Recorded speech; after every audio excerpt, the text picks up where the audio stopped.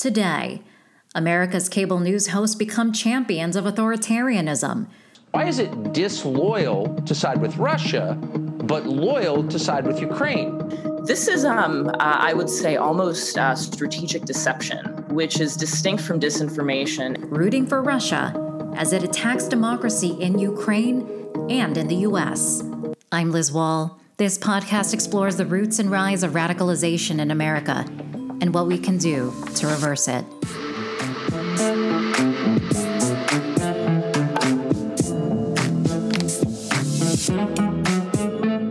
Monica Richter is a researcher and analyst specializing in security, disinformation, and authoritarian influence.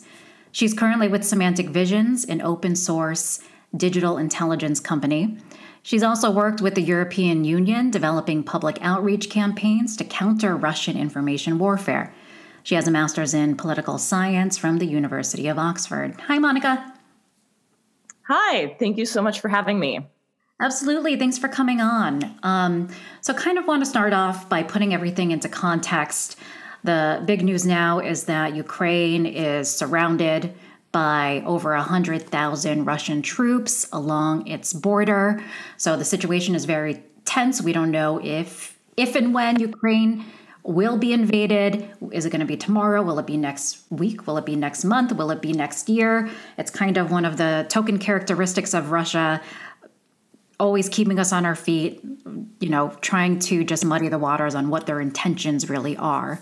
But ever since 2014, there has been, in addition to kind of this ground war, kinetic warfare, your traditional troops and tanks, they've also been implementing this strategy of an information warfare alongside more traditional means. And so this has been proven to be a key strategy for Russia.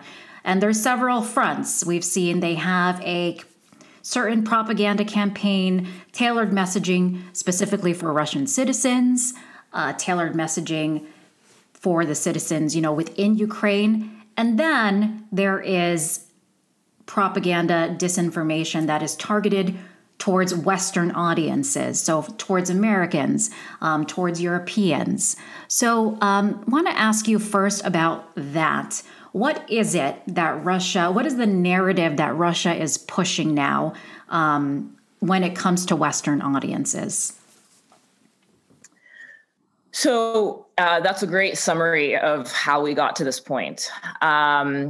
The disinformation and information warfare strategy that we are seeing vis-a-vis the West from Russia really started in 2014 after the annexation of Crimea and the invasion of eastern Ukraine.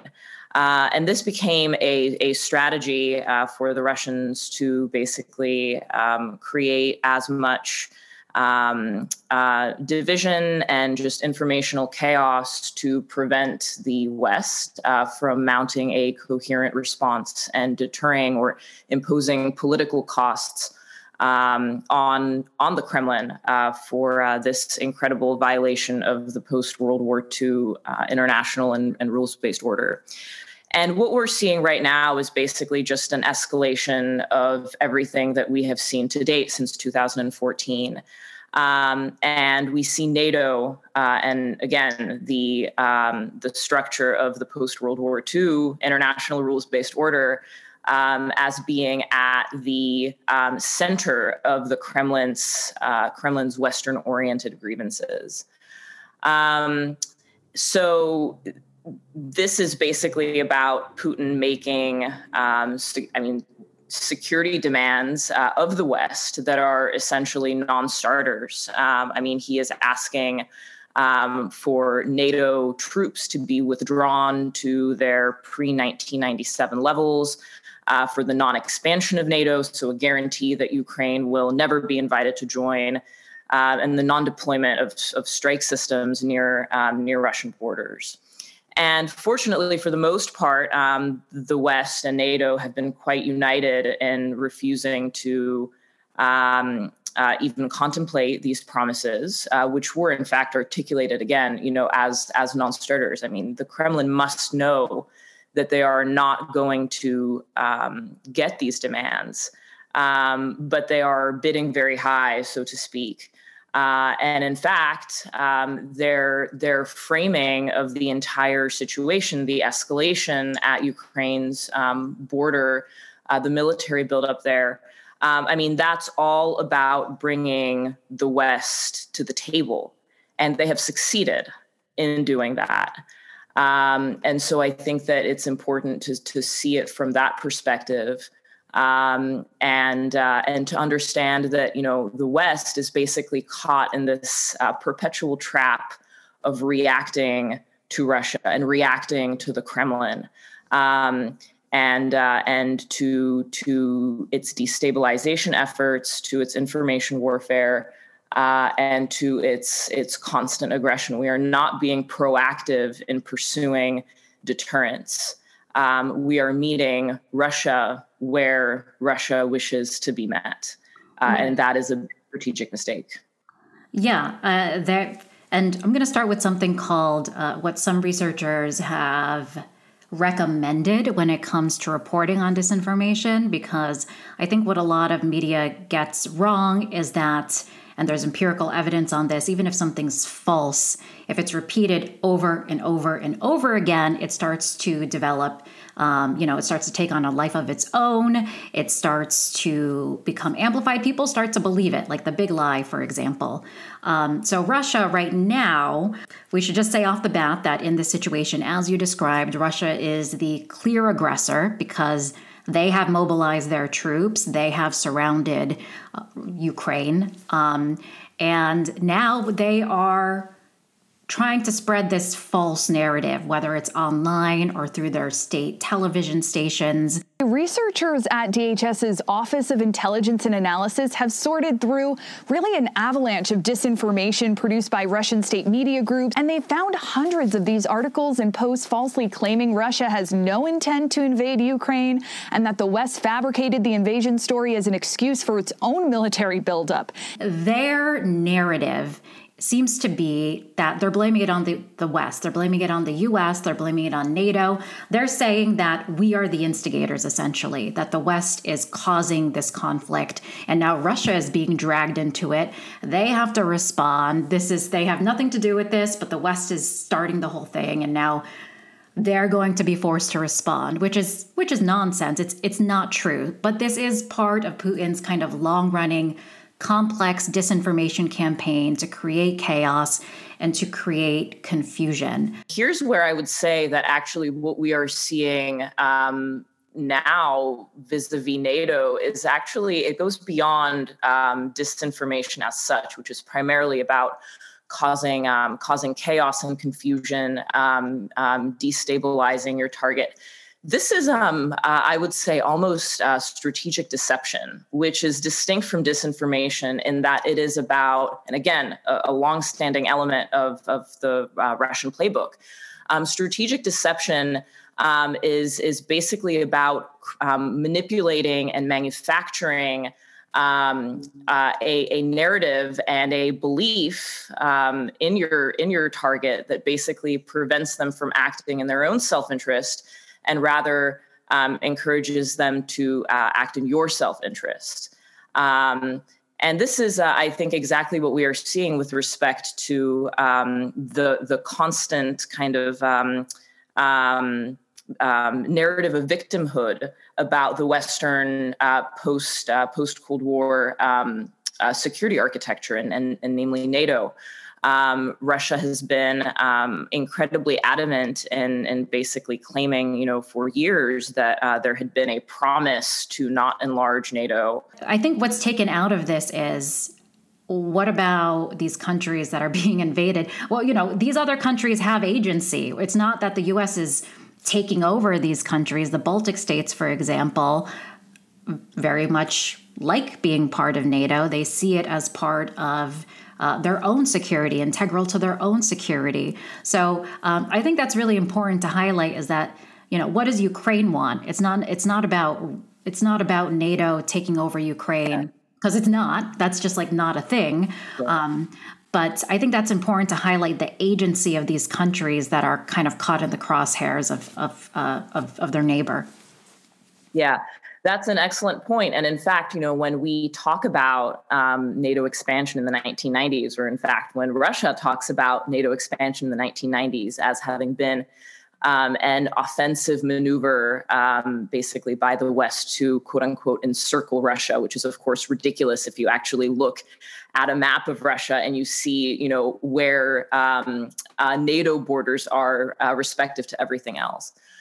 It's ridiculous. But in the 90s, the post-communist, Soviet satellite states basically launched a very powerful moral appeal, actually led by former dissident and then later Czech President Václav Havel, as well as others, including Lech Wałęsa in Poland. And they really had to convince NATO and the West, Western Europe and the United States to let them into NATO. And it was precisely what you just said. It's about national self-determination. These countries recognized the threat from the East. And they knew that in order to safeguard their newfound independence, that they needed to be part of a defensive military alliance. And what confirms that this was in fact a legitimate calculus is the fact that Ukraine, which Ukraine now has been non-aligned or neutral for 30 years. In 1994, this was signed in the Budapest Memorandum, where Ukraine basically gave up its nuclear weapons and its security was guaranteed by Russia, the United Kingdom, and the United States. And look where that has led us. Look at the position that Ukraine now finds itself in, with a quasi-frozen conflict in the Donbass in the east. And a portion of its territory annexed by Russia.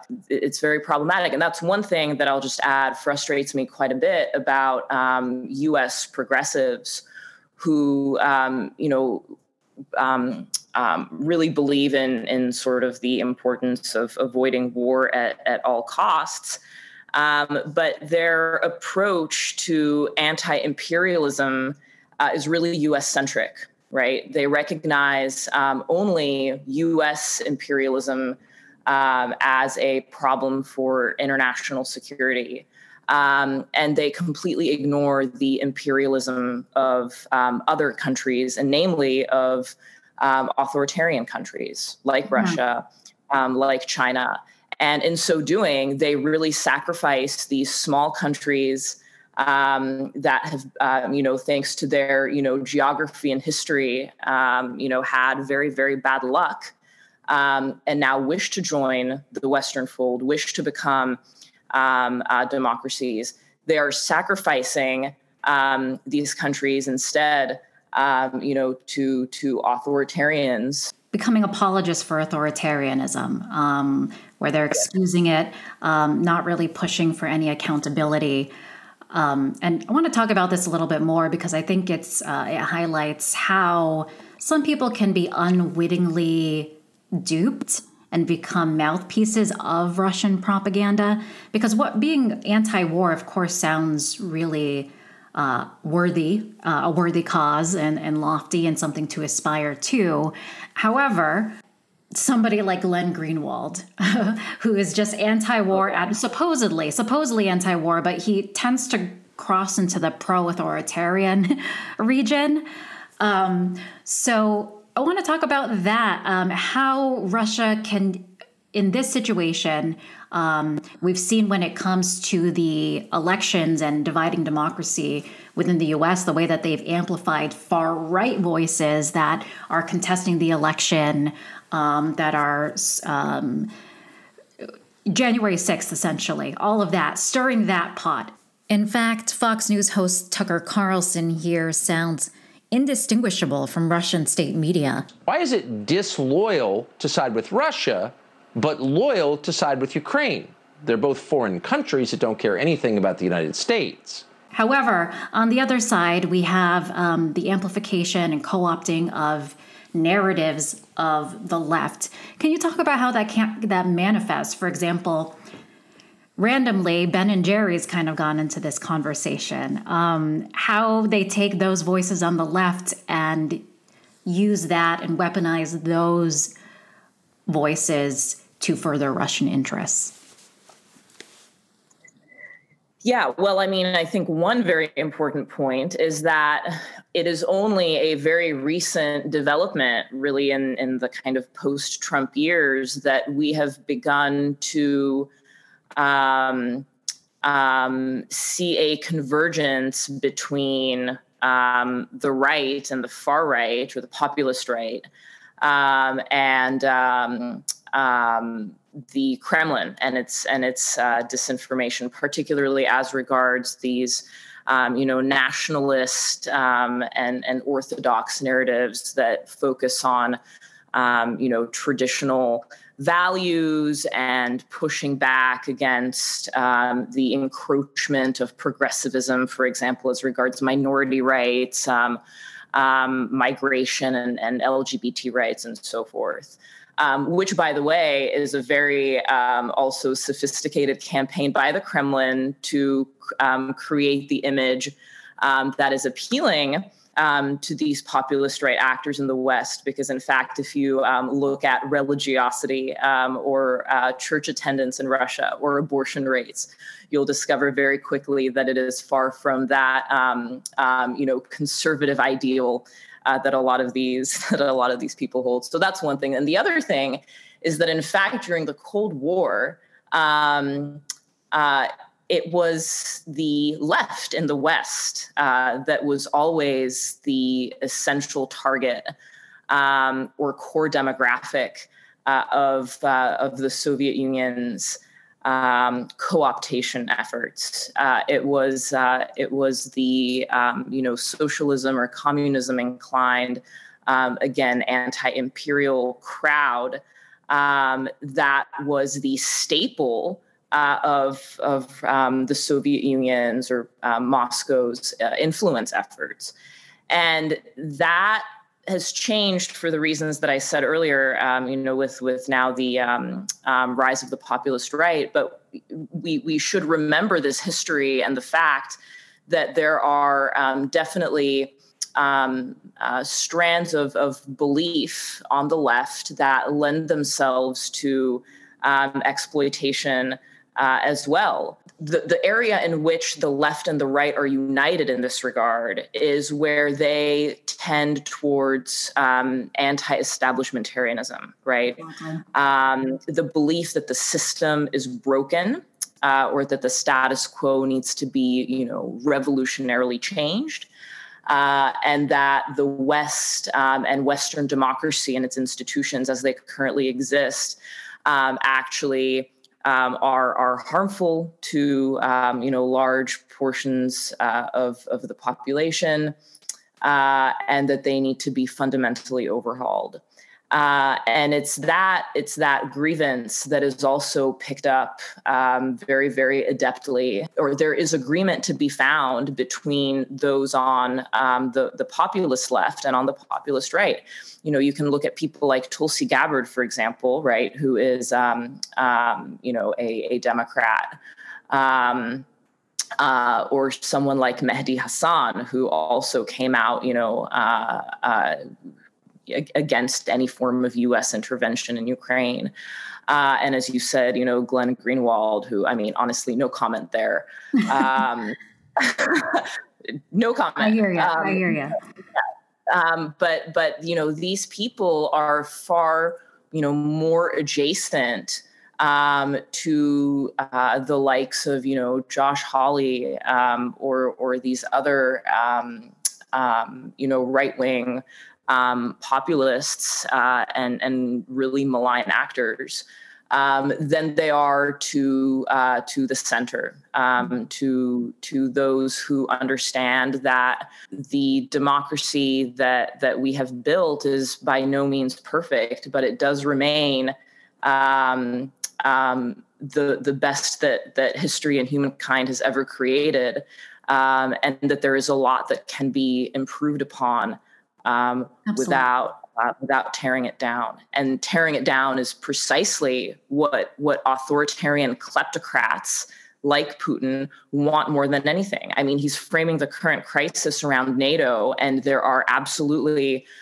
historical grievances, that illegitimate grievances, but grievances nonetheless, that the Russian elite has with NATO. But more fundamentally, all of this, everything that is now happening, is about creating a world in which kleptocrats and authoritarians can act with impunity. And there is no one to hold them back from aggressing against whomever they please, and stealing from their own people. The far right and the far left, when they go to the extremes, if you think of it like a circle, where they converge is this kind of populism and also a sympathy or acceptance of authoritarianism. So for those that, value democracy and imperfect democracy, and it certainly is, we certainly should be working to improve, the state of our democracy. However, I think where we need to be careful is when you fall victim to disinformation, which appeals to kind of that anti-system, anti-establishment. That there's a reason why we see those kinds of narratives start to veer into the conspiracy theory territory, and that really does appeal to the populist impulses and opens the door to authoritarianism. So I think a lot of people that are concerned about democracy right now and trying to preserve it should be careful about the types of messages that they consume, that they internalize, and think about what that means for our democracy and how we might, especially in this very complex new media environment online. And that's the next thing I wanted to ask you about for well-meaning centrists or well-meaning liberals or well-meaning people that don't buy into the big lie are on the right. When they're trying to navigate the social media and the digital world, the new media environment, what are some things to look out for if they don't want to fall victim to disinformation and propaganda campaigns that are mobilized by authoritarians? Yeah. So, I think the main advice that I would give, and I'm a hypocrite for saying so because I'm on social media, but it would be get off social media because, the digital infrastructure of social media or the social internet, if you will, is fundamentally about creating polarization as a byproduct of social media companies, Facebook or Meta in particular, of trying to keep us on the platform for as long as possible, because we are the product, our data, our attention. That is the product that they are selling to advertisers. This is, it's a very, very deep-seated problem that really goes again to the very foundations of our digital infrastructure. Monica, thank you so much for your insights. Thank you.